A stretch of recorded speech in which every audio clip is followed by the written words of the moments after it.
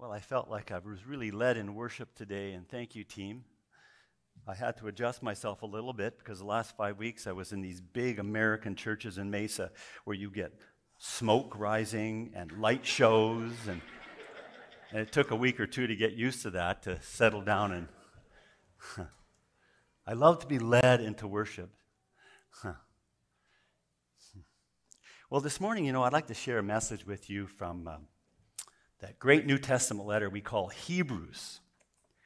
But before I do, I thought I'd just once again say that it's been a really great privilege to be on staff here for 26 and a half years. And I just want to briefly tell you why this morning. And I'll never do this completely because there's too many things I'd like to share. But first of all, I want to share, it's just been so delightful to be part of a church that has people of all ages. I mean, we've got new babies in our church right now, and we actually have a person who was with us for 20 years at Kamloops Seniors Home. He just had his 100th birthday.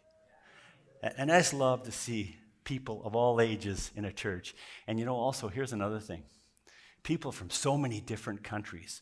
I think we counted one Sunday, it was actually 37 different countries. May it always be so. Secondly, I think your growing concern for those who are outside of faith. I just love that passion. And you guys have started so many programs over the years, like Alpha. How many times that's been run in the church?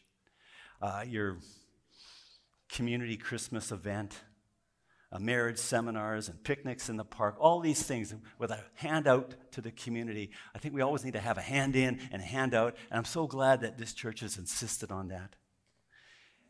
And also your passion for the less fortunate, it just continues to grow. Think of Gerald going downtown with his team to work with the homeless and Mustard Seed. And you guys have been committed to that organization for years. It's gone through 3 name changes, and you're still hanging in there with the Mustard Seed. And then I think, we saw some pictures here today. When Pastor Dave Moore came in our community and he says, we're going to Mexico. And you went down there, and I think eventually there was 37 to 40 people going at a time. 87 houses are built down there now. And yes, we paid outrageous prices for pies to buy the houses. They were about $700 to $1,000 US each. And I got to tell you, I don't think all of you know this, but there was a fellow who was part of our church, and he so loved what we did. And he moved to Kelowna, but he gave me $1,000. And I was to bid on everything and drive the prices up. And he would say, I don't want a pie. I don't want a pie. And when it's all is said and done, whatever's left, just hand in. And so they would raise, $6,000, $7,000 to build these homes. And 240 people went over those many, many years. And then, we followed it up by going down to Mexico now to work with this family that's caring for, abused young women and children. It's just so beautiful to watch. And in Fort Providence. And I have to say, when I reflect on my 26 and a half years here, is that I think these mission trips have so incredibly changed our DNA. I just love to hear the joy when people come. Hey, people come to faith on those mission trips. And they come back and get baptized. And they go into ministry. They have so impacted us. May we always stay on mission. And another thing that I really thought was so beautiful, there's a group of you who say, we're supporting a Syrian refugee family. And that was a $30,000 bill, but the money just came in and you did it. And then there was a group of people who surrounded that family and just stayed with them week after week, helping them adjust to the culture, the language. And they were people, they were not of our faith, but you loved them. And I can still remember seeing them sitting here and the mother of those children just smiling. I think she heard about Jesus in a real clear way. And fifthly, I got to say this. I haven't sat on the board for 5 years now, but our board has made such great decisions over the years. And the first one I remember was this. We don't give any money away, and someone says, we got to start right now giving money to missions in this city and beyond. And so we started doing it, adding 1% a year until we got to 10. I think we got to 10 quicker than that. And that was a landmark decision, I think, in the life of the church. And then a deacon said, you know what? We need a contingency fund because things break. And so we started this contingency fund of 2% of our budget. And every time something broke down here, the money was sitting in the bank. We didn't have to pass the plate again. And some of those tickets were really big expenses, a $32,000 roof, $18,000 worth of furnaces. And what a great decision. I so thank God for deacons.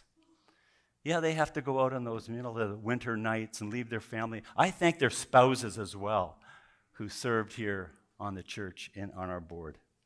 Let's continue to pray for them.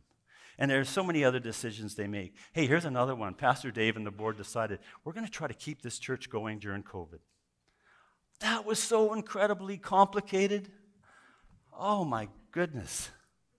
But they never gave up. They never gave up. We'd drive-in church, hey? That was going way back. I remember I was part of a church that had drive-in services in the 60s. But what was really funny about our drive-in church is that people had to bring down sleeping bags to be sitting out there. I think it was close to freezing on some of those mornings. I don't know how the guitar players played their instruments.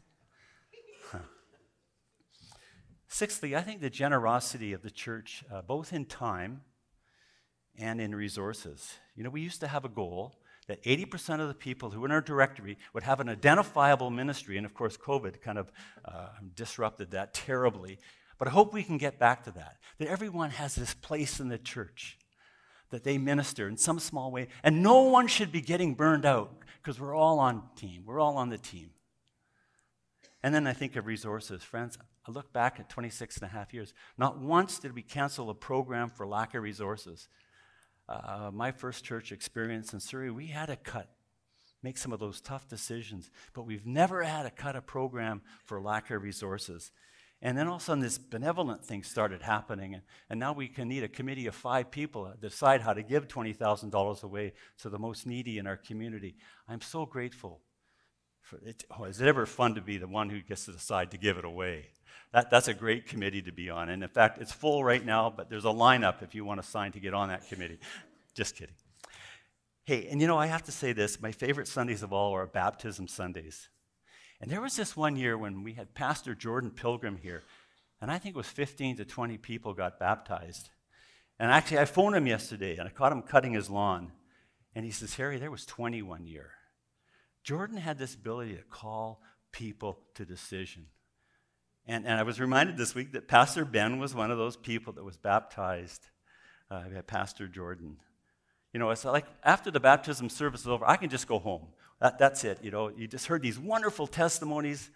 It is such great Sundays. And eighthly here, the way you've handled tragedies and adversities. And boy, have we known both tragedy and adversity.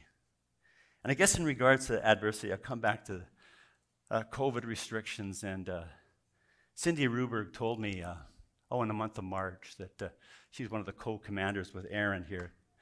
They kept Awana going, and it was so incredibly difficult. But recently, a grandparent came up to them and gave all the staff, a gift card to Tim's or something, just to say thank you for staying the course. I'm so grateful for people to stay the course when it's not convenient. And finally, I could say so much more, but I just want to say this. I got a chance because I was here so often. When you're on staff, you're at church, right? But I watch people loving God and loving people behind the scenes. And there's so much of that goes on. I remember one day, this lady came in quickly and dropped the box in the kitchen and kind of ran out, and I kind of caught her, only to find out she had brought a gift for the kitchen, and she didn't want anyone to know what she was bringing in. So I saw a lot of that, and so I'm so very grateful for that. Well, now, let me invite you to open up your Bibles to Hebrews chapter 3, verse 1. The last 9 months, I've been studying Hebrews verse for verse, all because of a conversation I had with Caleb Littman. We were talking during COVID, and he says, well, here's what I do at this time of year. I always like to read the book of Hebrews. And he got me interested in it. So I started studying it, and it's been a 9-month journey, and I've been working through it with about 15 guys on Tuesday mornings and going verse by verse. I think we have 3 weeks left, a 22-week journey through this great letter. You know, the Blue Jays have this thing on TV called Blue Jays in 30. In many ways, you're going to get Hebrews in 30 today. And but I'm going to focus in on one verse, chapter 3, verse 1. And here it is. Here it is. Therefore, holy brothers and sisters, who share in the heavenly calling, fix your thoughts on Jesus, whom we acknowledge as our apostle and high priest. Let me just read it again. And I just ask you to invite the Lord to teach you from this verse here this morning. It is such a great verse. Therefore, holy brothers and sisters who share in the heavenly calling, fix your thoughts on Jesus, whom we acknowledge as our apostle and high priest. In this single verse of Scripture, the author calls Christians from not only the first century, but from our century today, in every century, to stay focused on Jesus, because he believes it will help them stay faithful to God, regardless whether they're living in difficult times or tremendous positive times. In the case of the first century recipients, they found themselves in negative, dangerous waters, for they lived under the oppressive regime of the Roman Emperor Claudius, who forced all the Jews out of Rome in the year 49 AD, and that included a lot of Jewish Christians. Luke the historian writes about this in Acts chapter 18:12, where we read that a couple by the name of Aquila and Priscilla had recently come from Rome because Claudius had ordered all Jews to leave Rome, Acts 18:2. And of course, this fact is also documented in the Encyclopedia of the Ancient Roman Empire, where they quote a fellow by the name of Suetonius, who talks about Christians being expelled from Rome because they were following the teachings of this person called Jesus. Furthermore, the book of Hebrews talks about the persecution Christians were facing at that time as well. In chapter 10, we read that they were publicly ridiculed, persecuted, they had their property confiscated. Can you imagine what that would be like for us right now in our overinflated homes? That's a lot of money. But they had their property confiscated, and some were even put in prison because of their commitment to Jesus Christ. So in response to all the circumstances they were facing, negative circumstances they were facing, the author challenged them. The author challenged them to fix their thoughts on Jesus, for all that Christ had done for them on the cross, so that they would not, and now I'm quoting the author. There's a slide here.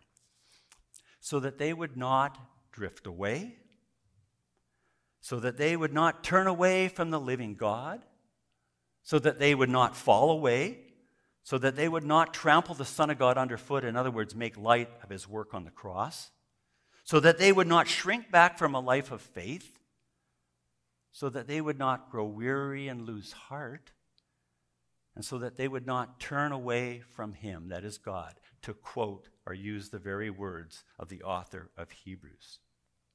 To say the very least, the author was passionately writing to his audience so that they would stay loyal to God. So he exhorts them, fix your thoughts on Jesus, for he will most certainly help you to stay faithful to God in the midst of persecution. Or in the case of Christians living in Canada here today, yes, fix your thoughts on Jesus, for he will most certainly help us stay committed to God in a culture that is so full of distractions that would seek to draw us away from loving God and living out his will in our time of history. So this morning, I would like to now take a deeper look into the details of this single verse of Scripture. The verse begins with the word therefore.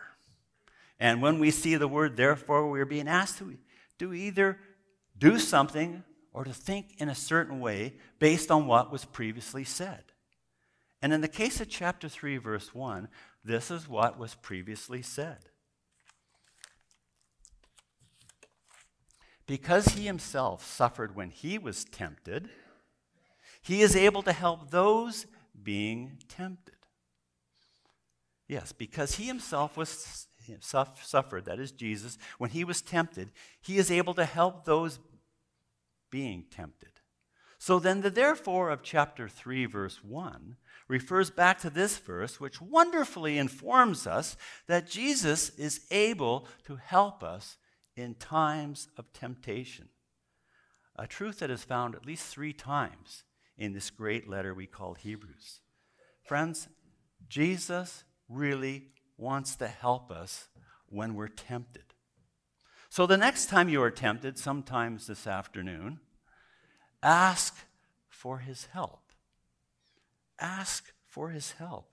Yes, ask the one who perfectly resisted temptation throughout his life to help you right now where you're at. He is passionately wanting to help you overcome temptation.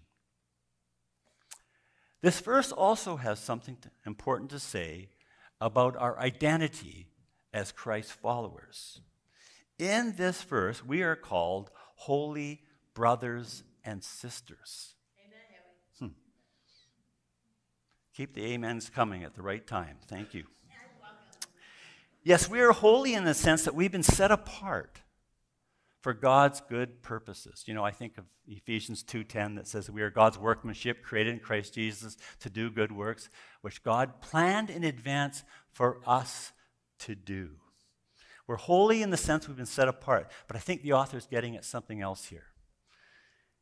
He's talking about the fact that we are holy in this sense because Jesus has actually purified us from our sins. They're no longer part of us. They're gone. In the opening verses of this great letter, we read this sentence.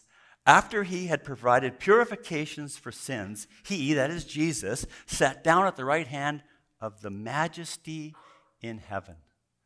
Don't you love that word that's used for God in this verse? He's majesty. That's who we were worshiping this morning. And Jesus is right at his right hand right now. And he is the one who provided purification for our sins. Also in chapter 10, verse 10, we read this. We have been made holy through the sacrifice of the body of Jesus. Friends, if the letter of Hebrews makes anything clear to us, it is this. God purifies us from our sins. He makes us holy. He forgives us and remembers our sins no more. He does away with our sins. He takes our sins away. He makes us perfect. And he does so through the death of his Son, Jesus Christ. Again, to quote the author himself. And that's why I so love the fact that we have a cross here now at the center of our stage. Years ago, I had just finished reading John Stott's book on the cross. And I really wanted a neon cross put on this church. I don't know what that would do to our community. Maybe they wouldn't appreciate a big neon cross. But I've got this cross now. We've got this cross. We used to have a little one over here. Now we got this one front and center, and this screen doesn't hide it anymore.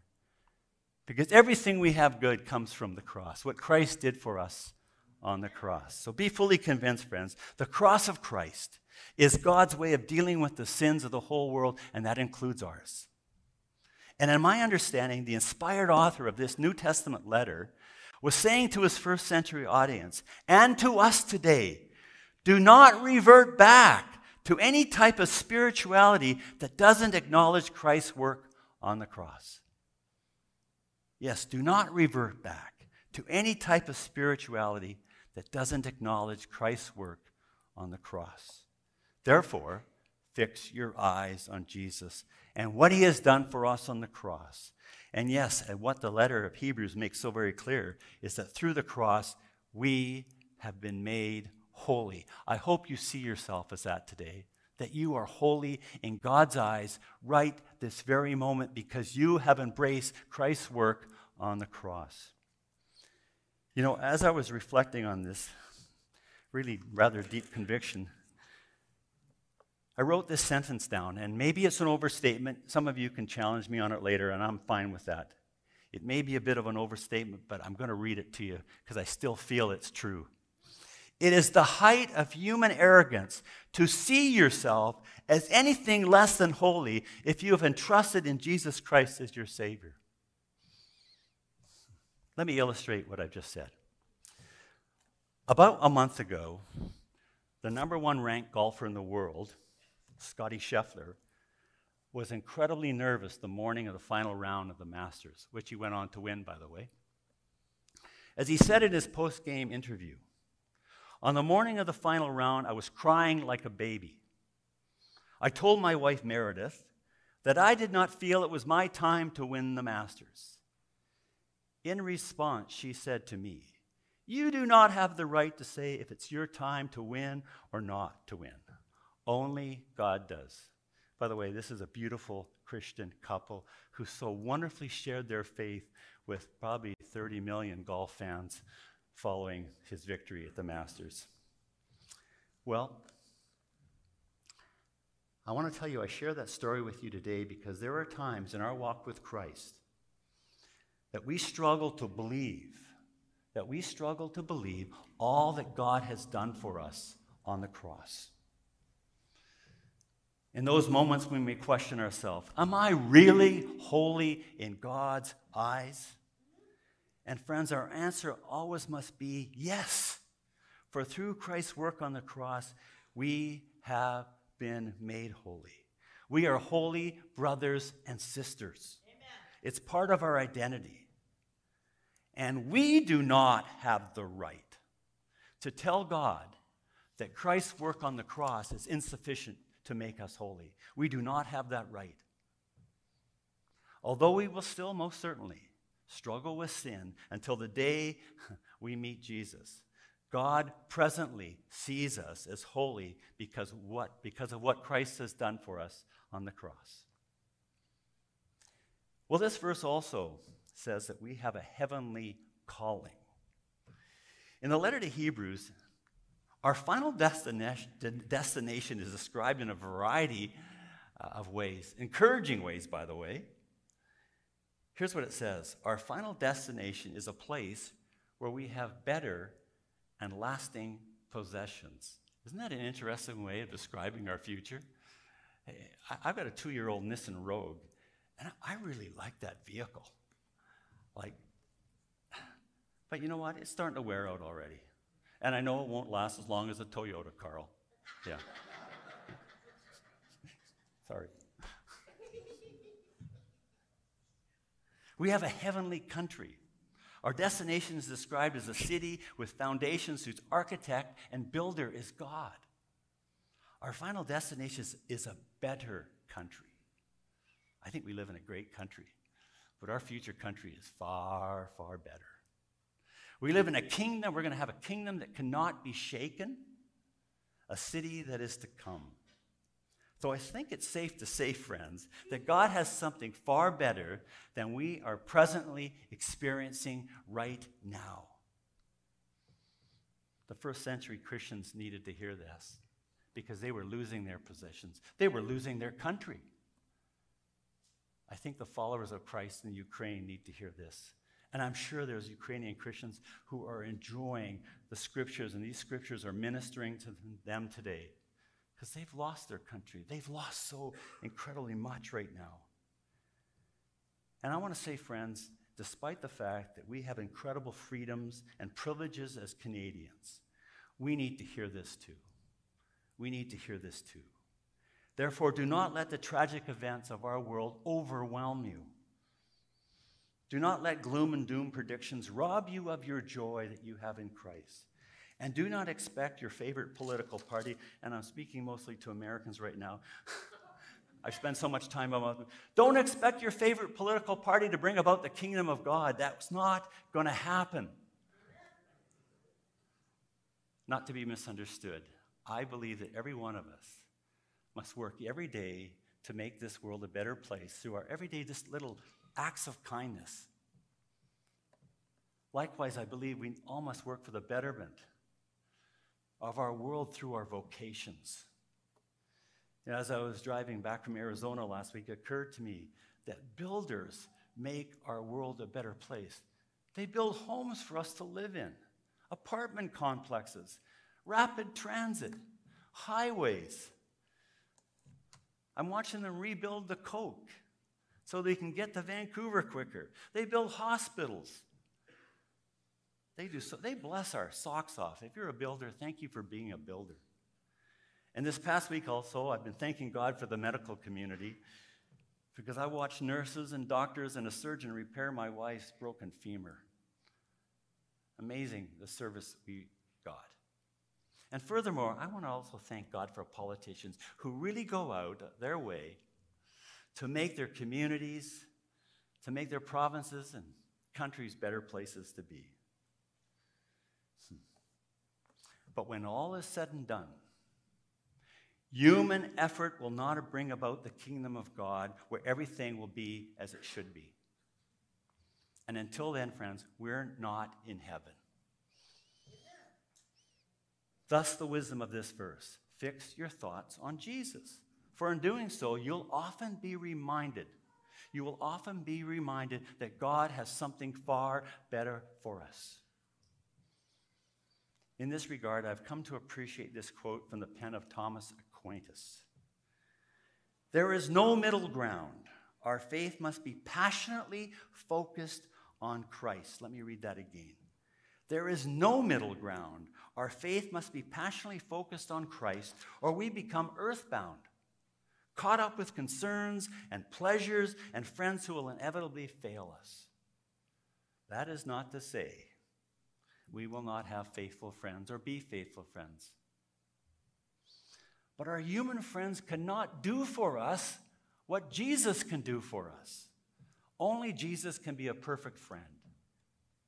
Don't put that pressure on your friends to be perfect. Only Jesus can save us from our sins. And most certainly, only Jesus can bring us into the very presence of God, where everything will be as it should be. So until then, fix your thoughts on Jesus. Think about him throughout your day. Think about his teachings. And think about his example of how faithful he was to the mission that he was on. It was so difficult mission, but he stayed focused and he was faithful to that. Well, this verse also says something about, two titles. It's given two titles to Jesus. And by the way, both of these titles will lead us back to the cross. In calling Jesus our apostle, I think we're caught a bit off guard. And so should we be, because this is the only place in the entire Bible where he's called the apostle. When we think of apostles, we're thinking of what? Peter and Paul and those fellows. But by calling Jesus our apostle, I believe the author wants us to think of Jesus in terms of the ultimate sent one, the ultimate apostle. For only Jesus was sent from the Father to earth to die for the sins of this world. Finally, Jesus is called our high priest. And that term, it's hard for me to resonate with it other than when I'm reading the scriptures. If you're new to the Bible, I would think in terms of the high priest, if you hear that word, as a person who brings you into God's presence, or maybe a little more down-to-earth term, he's the person who's got your back. No one's got your back like Jesus does. However, if you're a Bible reader, you understand this term here in all its richness. He was a very important person in the Old Testament community.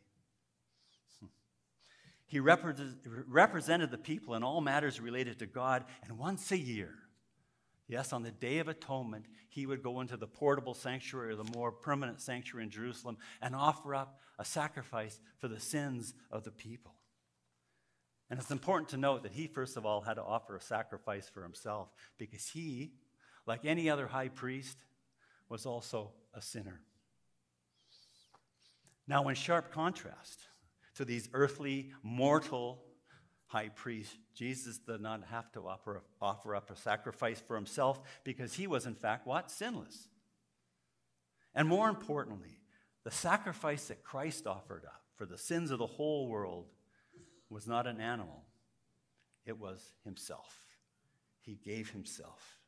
Yes, the sinless Son of God took the sins of the whole world upon himself and received the punishment our sins deserved, making forgiveness and reconciliation possible. The centrality of the cross, friends, to the Christian faith. So I ask this morning, have you embraced him as your Savior? Friends, he is God's solution to the regret, to the guilt, and alienation from God we experience because of sin. You know, likely there's at least someone here this morning who hasn't yet embraced Jesus because, I know that because one day, many years ago, I was that person.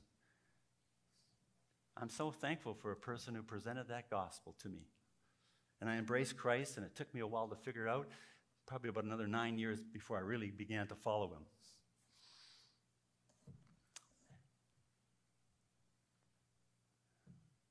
Today, I would so encourage you to embrace Christ if you sense God is calling you to yourself today through Christ. You know, the great evangelist Billy Graham would often end his crusades with this simple prayer, and I'm going to read it today here. And just maybe someone might pray it along with me here today. Here's the prayer he would use. Dear Lord Jesus, I know that I'm a sinner. I ask your forgiveness. I believe you died for my sins. And now I invite you to come into my heart and life. I want to trust and follow you as my Lord and Savior. In your name, amen. Amen. When people pray prayers like this, they embark on an incredible spiritual journey that will ultimately bring them into Christ's likeness. Regardless of how much brokenness there is in their life right now, this is where they're headed, into Christ's likenesses and ultimately into God's very presence. Well, I must conclude. I think this single verse has a lot to teach us. It gives us clear direction or clear insight into our identity. We are holy brothers and sisters. Amen. And that could begin another sermon. Brothers and sisters, we're family. Let's treat each other as family. You know, I spent some time with my 91-year-old mother-in-law this last week. They came here up from the States and lived here for 6 years.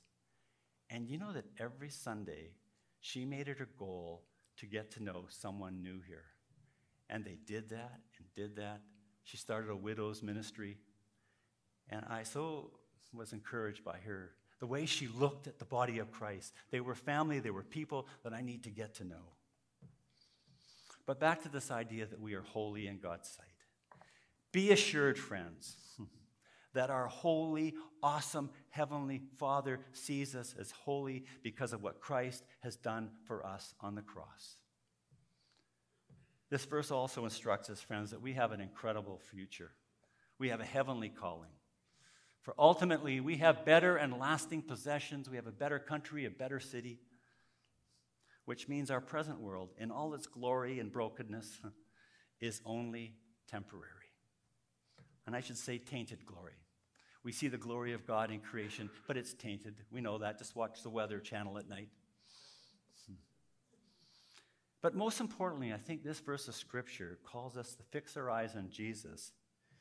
Yes, make a daily decision to think about Jesus, the one person who never sinned, the one person who died for the sins of the whole world, the one person who can make us holy in God's eyes.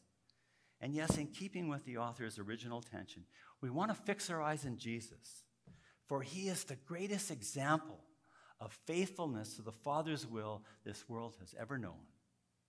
He just kept doing the Father's will. Let his example inspire us. And as the letter of Hebrews also says, friends, we got to take it upon ourselves to encourage one another to live out God's will right now and to stay faithful. Amen. Amen. Amen.